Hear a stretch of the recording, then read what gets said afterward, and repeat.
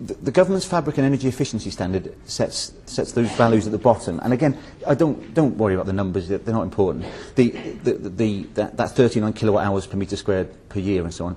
It's just a standard you have to meet, and you'll use that calculating it with software. But it will look at those factors you can see there.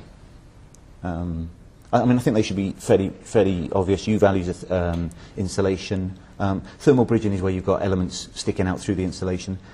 They're also taking into account cooling now, because in the future it's quite possible that modern flats in city centres will require as much cooling as they do, well, or some cooling as well as heating. So the idea is, in 2016, your home would have to meet this standard.